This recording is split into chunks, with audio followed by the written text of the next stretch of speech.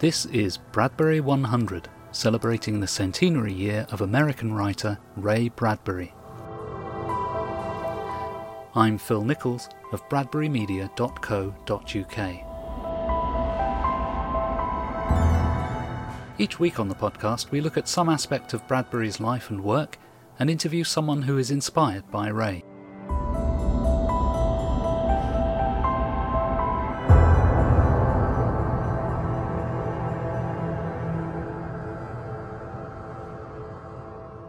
Welcome again to Bradbury 100. In today's show I'll be talking to the writer Greg Miller, who was also a good friend of Ray Bradbury and received helpful advice on writing from him.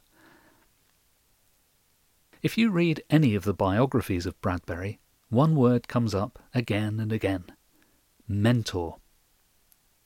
As Ray developed as a young writer, he sought advice from more experienced professionals and grew through their mentoring of him. Later in his career, as he developed interests in other fields, art, poetry, theatre, he benefited from mentors in those fields.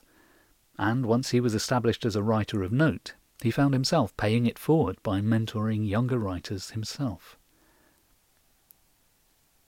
Bradbury's early professional mentors were writers and editors with long experience of the pulp magazines, which in the 30s and 40s were the prime place for a beginning writer to earn money from their work. Henry Kuttner is often identified as one of those early mentors. Kuttner was just 5 years older than Bradbury, but had established a foothold in Weird Tales magazine as early as 1936, when Bradbury would have been 15 or 16. Kuttner was part of the H.P. Lovecraft circle and wrote a number of early works that built on Lovecraft's mythos. Kuttner was married to another very successful writer, Catherine L. Moore, C.L. Moore, and together they wrote a number of short stories under a pseudonym Lewis Paget. It's been said that their writing styles were so similar that they could seamlessly finish each other's short stories. According to John Eller's biography Becoming Ray Bradbury, Henry Kuttner wrote this to the young Ray: "I want you to remember something I've always tried to point out, that no critic is infallible. The best thing a writer can do is to get several critical opinions, consider them, and then go ahead and do as he damn pleases, making use of any of the opinions if he finds them acceptable. Never take my word for gospel, or anybody's, in the matter of writing." Bradbury credits Kuttner for writing the ending of one of his early short stories, The Candle, published in 1942. Now, the list of other people named as mentors of Bradbury at various times is quite long. I'll just give you a few of them. August Derleth, the writer, editor and publisher, and founder of Arkham House. He would become Bradbury's first book publisher. He was older than Ray and established as a writer of note in the early 1930s. Derleth was also part of that Lovecraft circle, and Bradbury sought his advice in the early 1940s. Norman Corwin was the highly regarded writer and director of American radio drama. He offered advice to the young Bradbury and was instrumental in getting Ray to New York for his first meeting with major publishers. Jack Williamson, Edmund Hamilton, Lee Brackett, these three were mostly writers of science fiction and fantasy, all three of them big names in the pulp magazines of the 1940s, and Ray was close to all three. Lee Brackett was also well known as a Hollywood screenwriter. Among her credits, some classics: The Big Sleep, The Long Goodbye, The Empire Strikes Back. Lee Brackett in particular would critique Ray's draft stories, and Bradbury and Brackett also occasionally finished each other's stories. Brackett's Lorelei of the Red Mist has a passage by Ray, uncredited, and Ray's story The Scythe has a passage by Brackett, also uncredited. Later in life, when Bradbury was more solidly established as a writer, but anxious to learn more in other fields, he entered a long correspondence with the Italian Renaissance art critic Bernard Berenson. John Eller has written about their relationship at length, and the word mentor comes up again and again in his recounting of Berenson's guiding of Ray. The actor Charles Laughton also mentored Bradbury, helping him with his understanding and practice of poetry and playwriting. In the 1950s, Bradbury made his first attempt to dramatise Fahrenheit 451 for the stage, and took Lawton's advice. Now, he later abandoned this early adaptation, partly due to Lawton's influence. Bradbury only gained the confidence to return to adapting Fahrenheit several decades later, after he had mastered the craft of writing one-act plays. Once Bradbury was a proven, accomplished writer, he found himself mentoring as he had been mentored. Among the famous names often mentioned in this regard were the following: George Clayton Johnson, the writer who would create Ocean's 11 for the screen, pen the first episode of Star Trek to be aired, and co-create Logan's Run. Charles Beaumont, a remarkable and prolific writer of fantasy and horror who contributed some of the best scripts to The Twilight Zone. Richard Matheson, who would write I Am Legend and The Shrinking Man, and also contributed some of the best scripts to The Twilight Zone. Richard Bach, who would write Jonathan Livingston Seagull, and Greg Bear, one of the leading science fiction writers of recent decades, and winner of the Hugo and Nebula Awards. Among his well-regarded works are Blood Music and Darwin's Radio. Bear also co-created Comic-Con back in the day. After Ray died, Greg Bear wrote a tribute, which in part said the following: Ray Bradbury is, for many reasons, the most influential writer in my life. Throughout our long friendship, Ray supplied not only his terrific stories, but a grand model of what a writer could be, should be, and yet rarely is. Brilliant and charming and accessible, willing to tolerate and to teach, happy to inspire but also to be inspired, happy to share and even relive a youngster's awkward joy at discovery. Now that sounds to me like a perfect description of a mentor.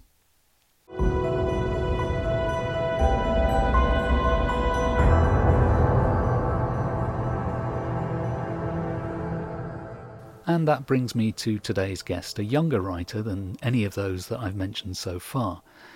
Greg Miller was born in 1978, and Ray Bradbury once described him as a fresh new talent with a great future. No pressure there then. Greg became friends with Ray in the last decades of Ray's life, and had the good fortune to be one of the last writers to benefit from Ray's advice and guidance. Greg's works include the Uncanny Valley stories, some of which show a Bradbury influence. Let's find out how they met and what Greg learned from Ray. Joining me today on Bradbury 100 is author Gregory Miller. Greg is a writer of short stories and novels, and his books include Scaring the Crows and The Uncanny Valley. Greg knew Ray Bradbury personally, and some of Greg's books carry a quote from Ray Bradbury: Gregory Miller is a fresh new talent with a great future. Greg, welcome to Bradbury 100. Thank you, Phil. It's good to be here. And for the benefit of the listeners, I should mention you've got some sort of Godzilla sitting next to you. Do you want to explain what that is? Yeah, this is a 1970s toy Godzilla that belonged to Ray. It was part of a cake that Mattel made for him to celebrate his 60th birthday in 1980. And so there's even still a sign on it that says, Happy Birthday, Ray, from Mattel.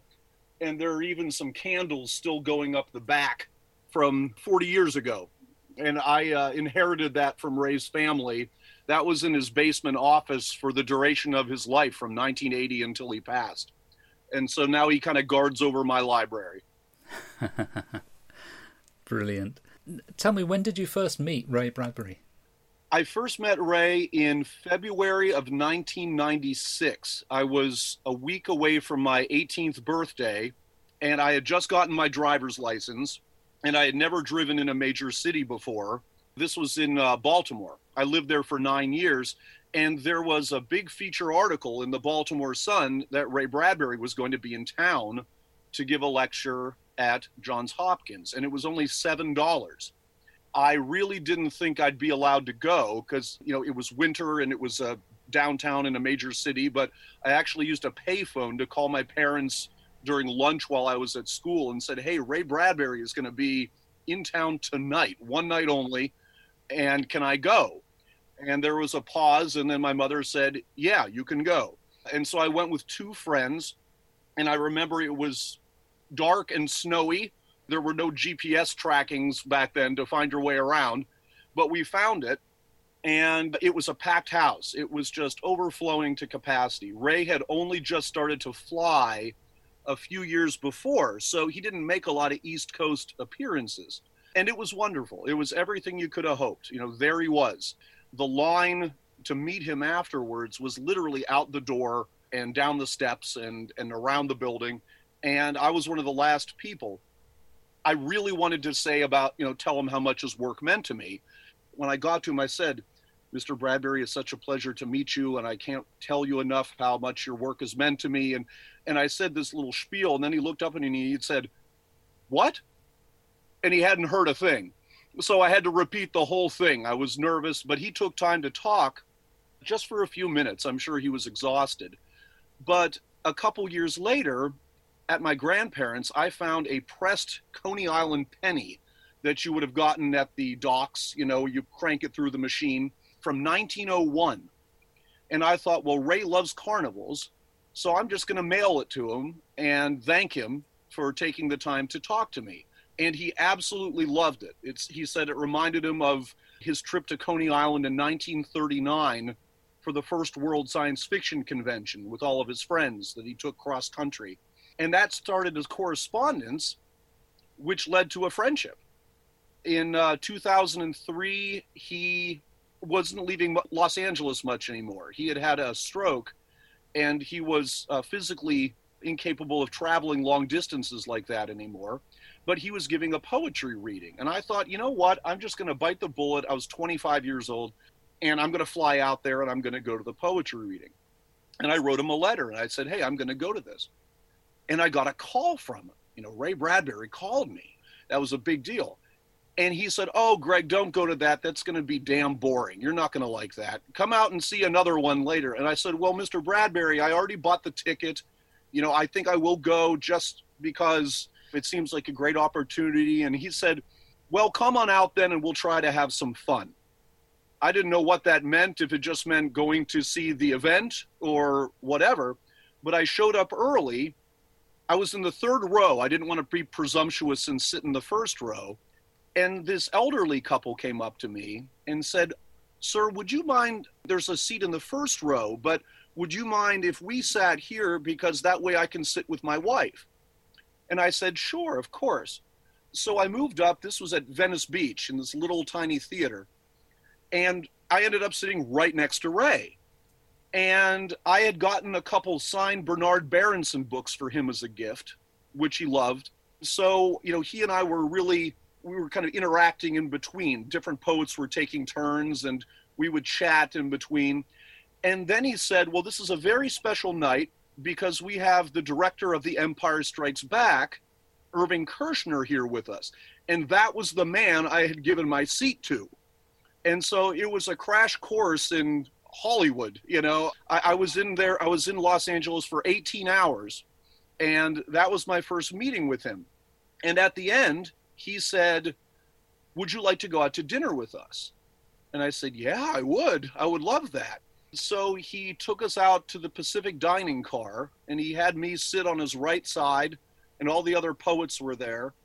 It was just like I'd been knighted, it was just wonderful. And afterwards, he said, well, how are you getting home? And I said, well, I hadn't thought of that yet. I have a hotel out by the airport. I'll get a taxi. He goes, no, I'll have my chauffeur drive you.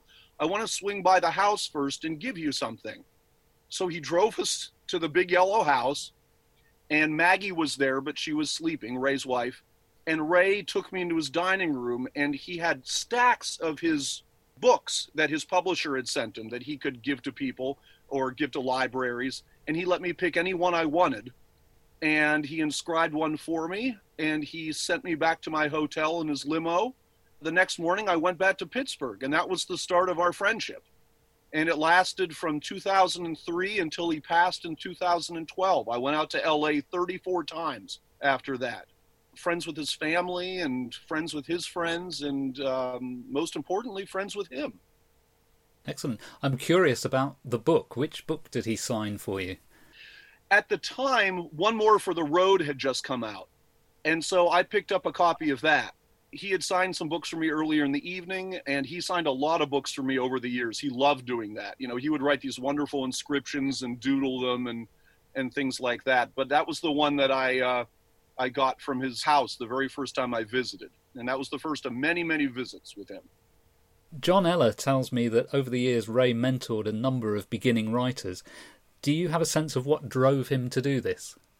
I think he wanted to pass on what other people had done for him. He often talked about Leigh Brackett. Her nickname was Muscles because they always met at Muscle Beach in Venice Beach. And, you know, she would read his stories every week and critique them. They did that for a period of several years. And he had all these wonderful experiences with these real titans of the field when he was only 18 and 19 years old. You know, Robert Heinlein let him watch while he wrote one time, and Henry Kuttner was a huge help to him. And I really think he wanted to pass that along. You know, one of the first authors that he mentored was Richard Matheson. My gosh, look at how he turned out. He was always very generous. You know, that was something that he always paid forward to other authors. I feel like I was very lucky that I was one of the last of the authors that he mentored, that he had a real hands-on approach with. Gosh, for years, I'd send him a story every week or two. I would send them to his daughter, who would then fax them to him in a larger font so he could see it easily. And that afternoon, I'd get an email or a call back from him. You know, he would either dictate the answer to his daughter, who would email it to me, or he would just call me directly. And I had this extraordinary mentor, my hero, my literary hero, my hero in all kinds of ways. Sometimes it would be as simple as saying something like, I think the ending needs a little work. I think the message is a bit oblique, and you should rethink how you are presenting that. Other times it would be very detailed. And on a couple of occasions, which still kind of amazes me, this happened at least twice, but once in particular I can think of, I got an email back from him. He had dictated it to his daughter, who had sent it to me, and said, Greg, I hope you don't mind, but I felt that you had a great story, but the ending needed a little work, so I wrote one for you. And that's Ray Bradbury writing an ending to one of my stories. And he goes, and if you don't like it, you don't have to use it. I hope you don't mind that I did this. Mind? I mean, what a gift. I had the extraordinary opportunity to have to, sort of surreal opportunity to kind of edit Ray's work into mine, so it sort of worked seamlessly. And I used it, and I told him, I said, look, I'll give you credit for this if you want. And he goes, no. He goes, this is what people did for me. You know, someone wrote the ending to one of my stories once, and I worked with Leigh Brackett, and I think it was Henry Kuttner that wrote the ending paragraphs to one of his stories. I think it was The Candle, but he wouldn't take credit for it. And to this day, I've asked people, and they've never been able to guess which story it is. So that was just a little gift between him and me.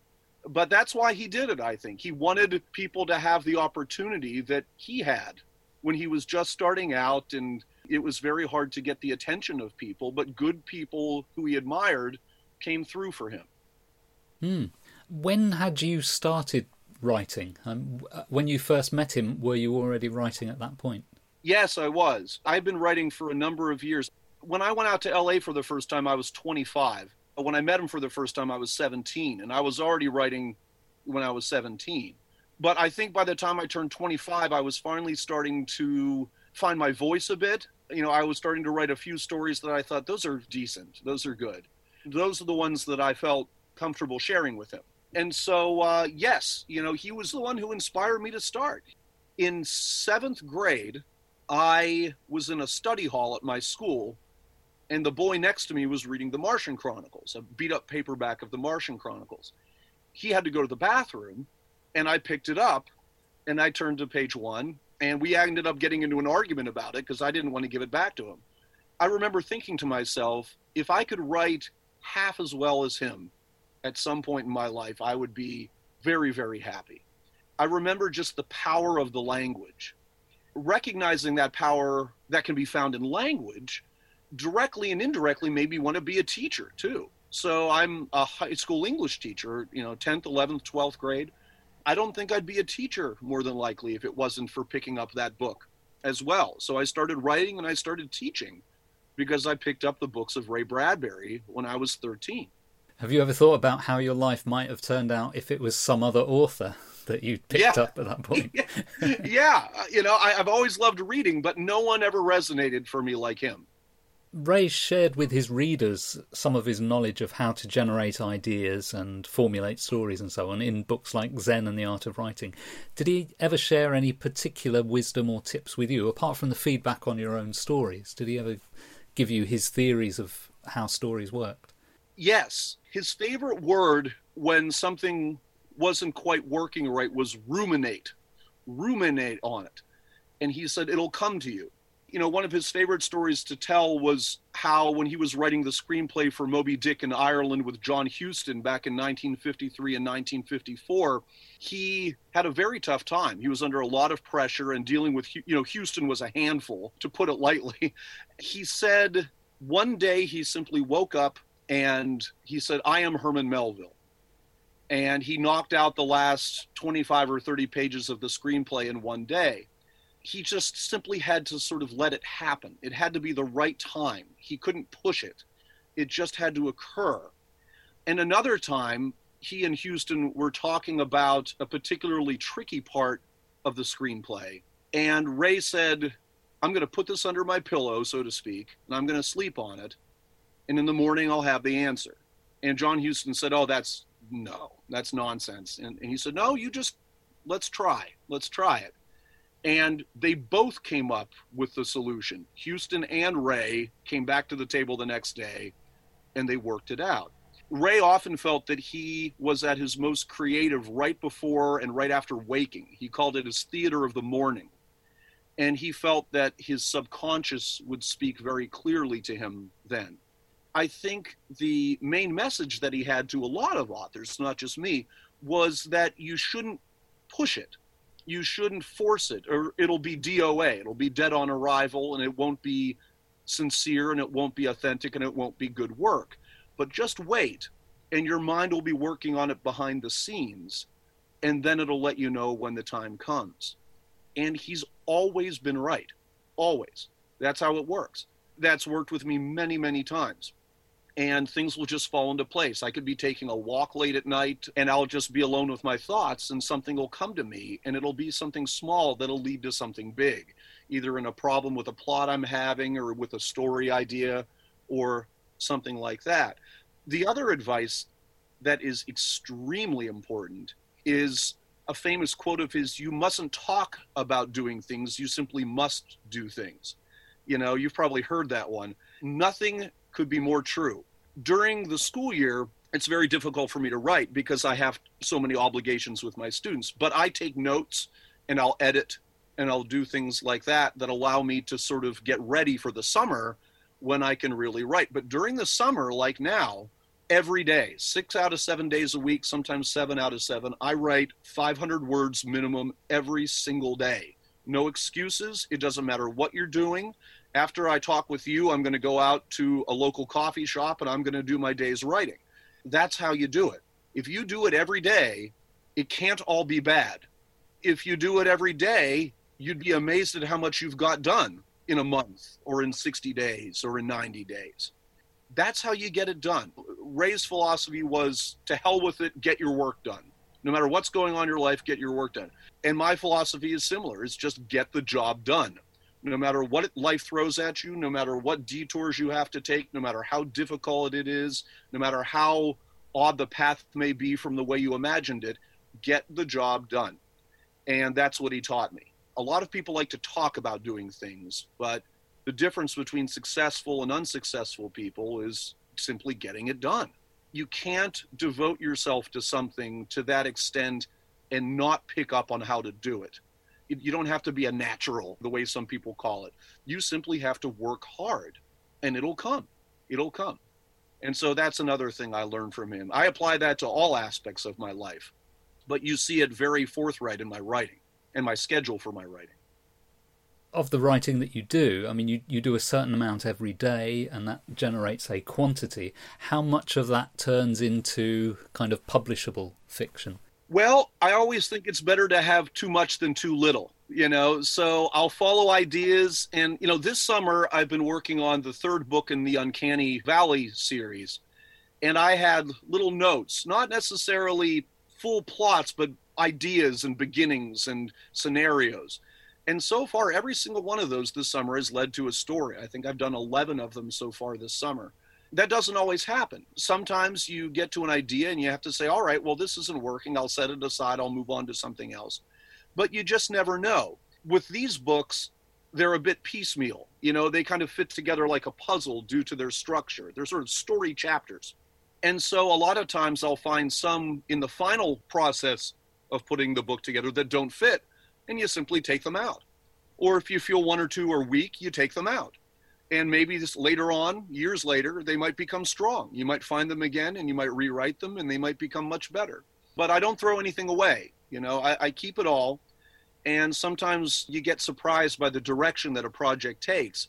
You might have a little idea that turns into a big story, or you might think you have a great idea and it doesn't pan out. But it's always better to have too much than too little. And so I always just file away the stuff that I've completed that I don't feel fits in at the moment. I noticed on your blog that you referred to story chapters, not stories so much, not chapters, but story chapters. And that put me very much in mind of a number of Ray's books, they're not novels, they're not short story collections, they're some strange thing in between. Does that hold true for yours as well?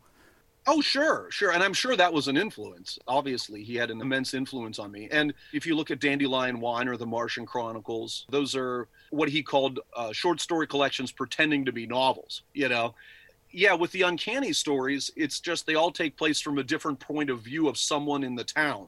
So they're all told in the first person, but by different people. So you see narrators in some stories, you'll see them as background characters in others. And then they all sort of zero in on a main plot point toward the end.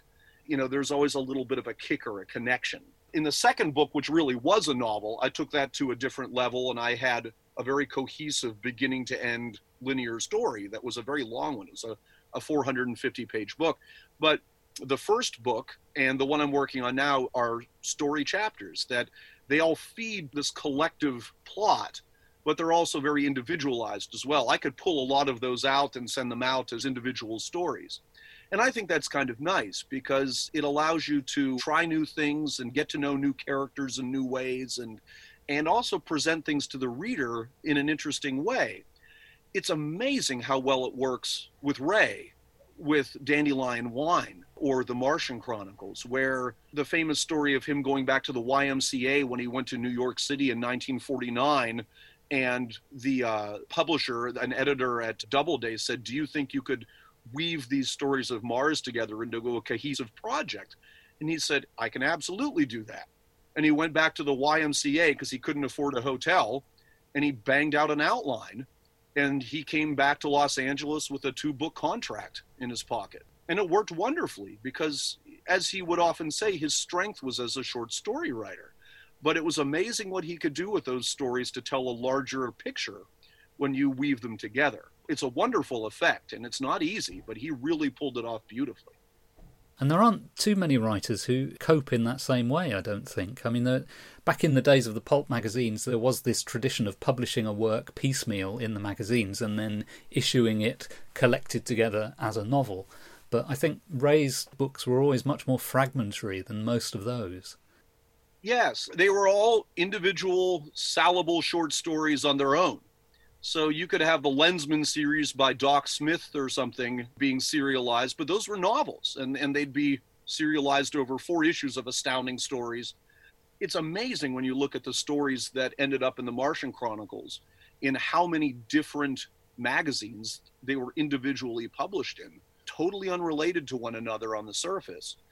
Before he stitched them together into that book. Yeah, they're all very good standalones, except for the little bridge chapters that he wrote to connect them, which he was inspired by after reading Grapes of Wrath by John Steinbeck. And so it was a wonderful method of creating a novel, so to speak, and it really worked beautifully. But it is very unique. I agree with you. Yeah. You've talked a bit about how you first sort of discovered Bradbury, and you were sort of looking over the shoulder of somebody in a schoolroom.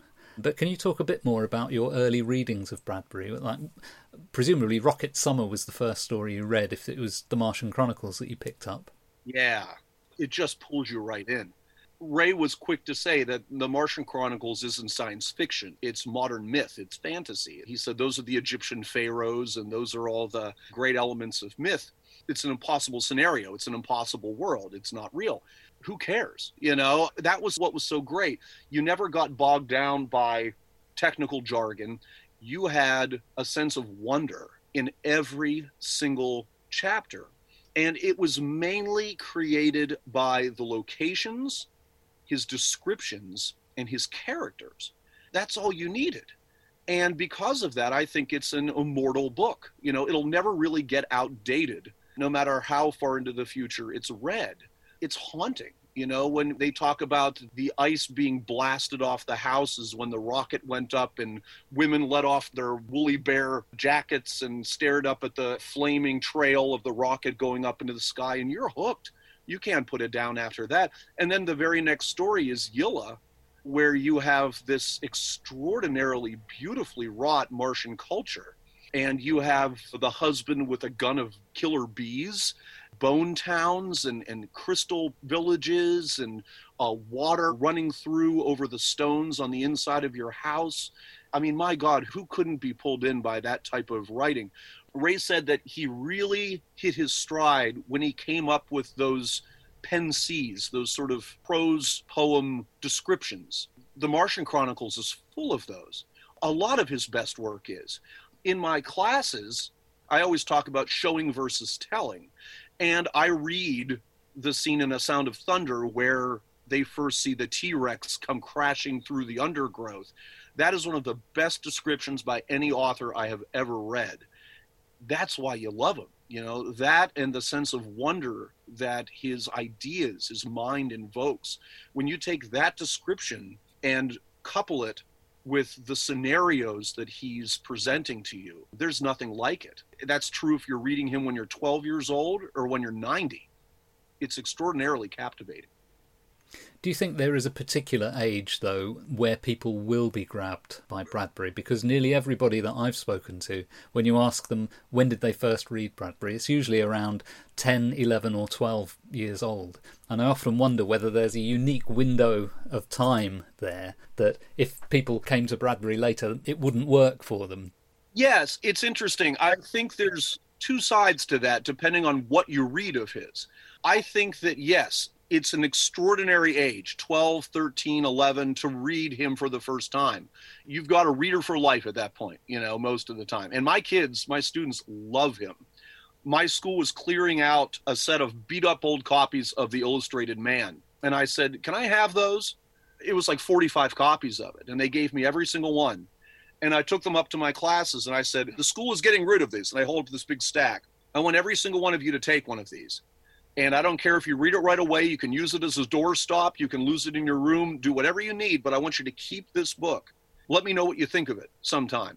And I've heard back from almost every single one of those kids. And they loved it. They all loved these battered, beat-up old copies of The Illustrated Man. And they're 15 and 16. Even now in the technology age, we're all addicted to our phones and everything. They love the opportunity to dig into an old beat-up paperback and have their imaginations taken away in a story like Kaleidoscope or The Veldt or something like that. On the other hand, when I started teaching at my current school, the ninth graders were reading Dandelion Wine and none of them liked it. The teacher couldn't figure it out. And I thought it was very simple. I didn't like Dandelion Wine when I was 13 either. The reason is it's a book about remembering what it's like to be 13 and being brought back to how you felt when you were that young, but from an adult point of view. It's tinged through nostalgia and memory and longing. I think you have to be a bit older to read that book. And it's my favorite book of all time. Categorically, Dandelion Wine is my favorite book of all time by any author I've ever read. I remember for my 14th birthday, my parents gave me my own copy of the Martian Chronicles and my own copy of Dandelion Wine. And Dandelion Wine sat on the shelf for about 4 or 5 years, and I didn't read it for the first time until I was 18 or 19. And then I absolutely fell in love with it.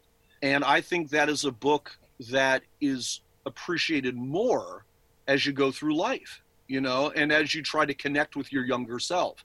I don't think you could enjoy it when you're 13 because you're living it at that point. You're living those times. Dandelion Wine is meant to take you back to those times. So it depends on the work. It depends on the work. Have you ever read or seen the play version of Dandelion Wine? Yes, I have. Yes. I saw it with Ray, actually, in Los Angeles one time when it was being performed. Because in there, the character Doug Spalding returns as an adult character and interacts with his younger self. So that kind of validates what you were saying, that Dandelion Wine really is about an older person's reflection back on the past. Yeah, it's lovely, isn't it? It's like that poem Remembrance, where he finds the note that his younger self wrote to his older self, buried in a knot in a tree. And the young boy says to his older self, I remember you. So there is that relationship between your younger and older self. And I thought it was nice how he incorporated that in a way in that play. I think you're absolutely correct. Yeah. Now, I think you may have already answered this question implicitly. If I were to maroon you on a desert island and say that you can only have one piece of Bradbury with you, what would you choose? Yep, that would be the one. Yeah, Dandelion Wine would be the one. I have the edition that I read when I was a kid. It's amazing. I read it almost every summer to start off summer with. And I think it's one of those books that you'll constantly get something out of throughout your life, like The Great Gatsby or, you know, some of the other great classics. And you find new things to cherish in it, along with the older ones, depending on where you are in life. That's a perfect example. You know, Dandelion Wine is full of everything. It has some of the most beautiful stories about aging and loss and grief and growing up, but it also has one of the scariest stories ever written, which is The Whole Town Sleeping, about Lavinia Nebbs going through the ravine while the lonely one's on the loose. That is one of the great suspense stories. I find it almost incomparably good. I always love going back to it. I read that for the first time when I was 18. I'm 42 now. I would take that with me in a heartbeat. I remember sending a message through Ray's daughter to him when I was about to have surgery on my leg. I was stuck. I had broken my leg and I was having reconstructive surgery to put a plate in it. I told him, I said, well, I'm here with my copy of Dandelion Wine, you know, just because it's a fallback. You can always go back to it and find comfort in it and joy in it and wonder in it. So that'll be one that I'd take with me. And you've spoken about your day job of being an English teacher. Do you get to use Bradbury much in your teaching? And if so, how do you do that? Yeah. When it comes to short stories, they're wonderful because they give us a lot of free rein as far as what we're allowed to use. You know, we have the core curriculum, but any kind of supplemental curriculum we want, they're very good at trusting us to pick things that are appropriate. And so over the years, I've used, depending on the unit, a lot of his short stories. I used to teach an Edgar Allan Poe unit. And at the very end of the unit, after we'd read The Mask of the Red Death and The Fall of the House of Usher and The Cask of Amontillado, I'd read Usher 2. And the kids just loved it. You know, it's one of the great revenge stories of all time, where books have been banned and this man makes a second House of Usher on Mars and kills all the book censors using the characters from Edgar Allan Poe. And right as the book burners being walled up alive, a la, you know, The Cask of Amontillado, the protagonist says, you know why you're here. It's because you burned these books without reading them. And if you had read them, you would have known what was going to happen to you long ago, and it wouldn't have happened at all. And the kids love that. I've read parts of Fahrenheit with them. I've read Kaleidoscope with them, A Sound of Thunder, The Exiles, when we did our unit on censorship, because that also ties in with it. And so it's wonderful. He's always a favorite. The kids just love Ray Bradbury. And when Ray was with us, I would tell him that, and he would absolutely love that. And it makes me extremely happy now, in the year of his 100th birthday, that he's still very much with us. The kids love his work just as much as they ever did. He is as respected and revered and beloved by readers as he ever was. I think more than anything, that's what he would have loved to see happen. He always said that one of his dreams was that sometime in the future, a boy would be on Mars reading the Martian Chronicles with a flashlight under a blanket. And I think we're headed in the right direction based on the way the school kids respond to his work. And again, you've preempted this question, but I'll ask it anyway. As an author, what are you working on currently? I can't say too much about it, but I will say that the Uncanny Valley books have just been optioned for television by a major production company. It was a real surprise. I got an email while I was at lunch in school one day that led to a contract being signed for a series. So I'm very excited to see what happens with that. That's in the works right now. So as I follow along on that slow but sure process, hopefully something will come of it. I am working on the third Uncanny Valley book right now, which is, another nice collection of first-person stories. It's already about 230 pages long. It's about 27 or 28 stories so far, and I'm having a blast with it. It's a lot of fun. Now and then I'm working on an independent short story here and there. What I try to do is I try to put out a book of short stories, then do an Uncanny Valley book, then another book of short stories, and so on to keep things fresh. I recently published a book of 31 stories to be read in October leading up to Halloween, and it's called Dark Nights and Candlelight. And the idea is that it's kind of a literary advent calendar, except it's counting down the days to Halloween, not Christmas. So you pick it up and you read one story a day, and it gets you in the mood for the holiday. I always feel like the build-up to holidays are usually more fun even than the holidays themselves. So that's my latest project that I've published. And now that that's out, that came out about a year and a half ago, I've been working on the third Uncanny Valley book. And I've seen some of your books I don't know if the word rely is correct, but they use illustration as an integral part of the book. How important is illustration to you? Well, the illustrator is John Randall York. And believe it or not, I met him because, about 17 or 18 years ago, I commissioned him to do a Ray Bradbury painting for my house. I had purchased a Halloween tree painting he did, a 14 by 14 inch canvas. And I wanted something to go with it. And he did me a From the Dust Returned house. And we hit it off. He lives in Tyler, Texas. He's illustrated just about every one of my books since 2009. We're a real team. And Ray loved John's work. And he said our collaboration reminded him of him and Joe Mugnani. And I thought, well, it doesn't get much better than that. That's a heck of a compliment. He just sort of understands how to process my ideas beautifully through illustration. The Halloween book, for example, doesn't have any interior illustrations, but he did do the cover. He's certainly already working on the third Uncanny Valley book. I think we have 8 illustrations done. If you have the right illustrator and you understand where he's coming from and he understands where you're coming from, it can be a very powerful, very effective collaboration. When you think of Fahrenheit 451, you think of the book, but you also think of the Mugnani illustrations, the famous Burning Man cover, and that's a collaboration that lasted 50 years. So if you have the right illustrator, it can really add a great deal of impact to your work.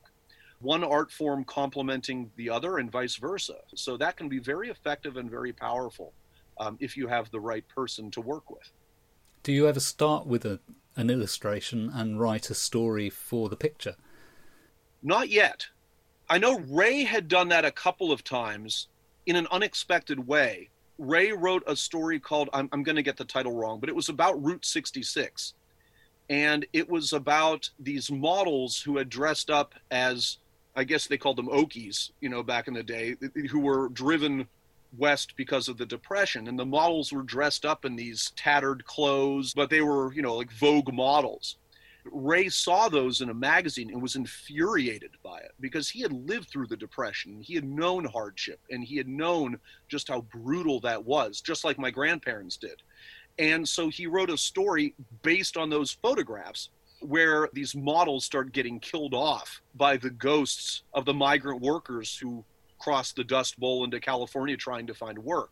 So I know that once in a while that would happen with Ray. He would see an image and that would inspire a story.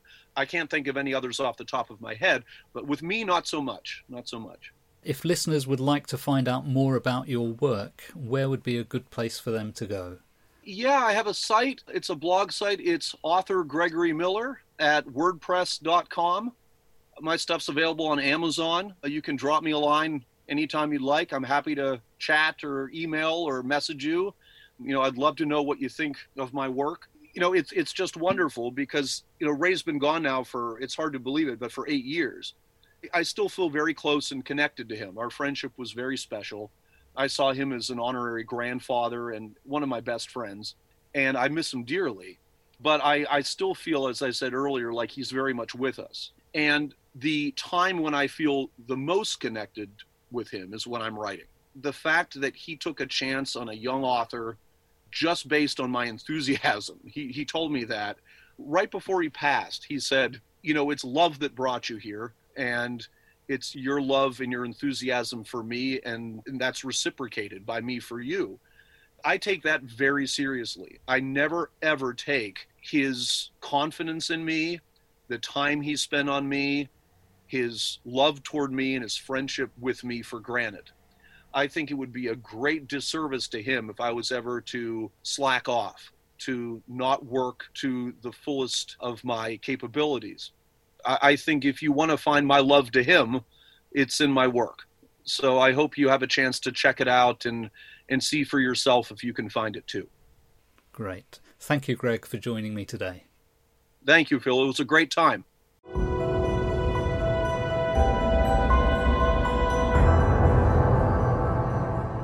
My thanks to Greg Miller for joining me today. I'll have links to Greg's books and website on my website, which is bradburymedia.co.uk. And please join me next week for another episode of Bradbury 100.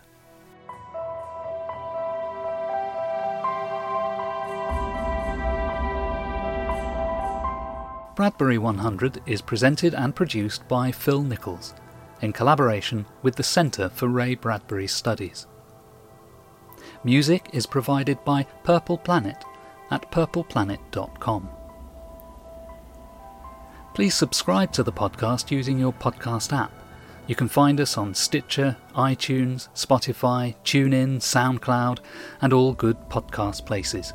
And you can find us on Facebook too. For more information, head to bradburymedia.co.uk.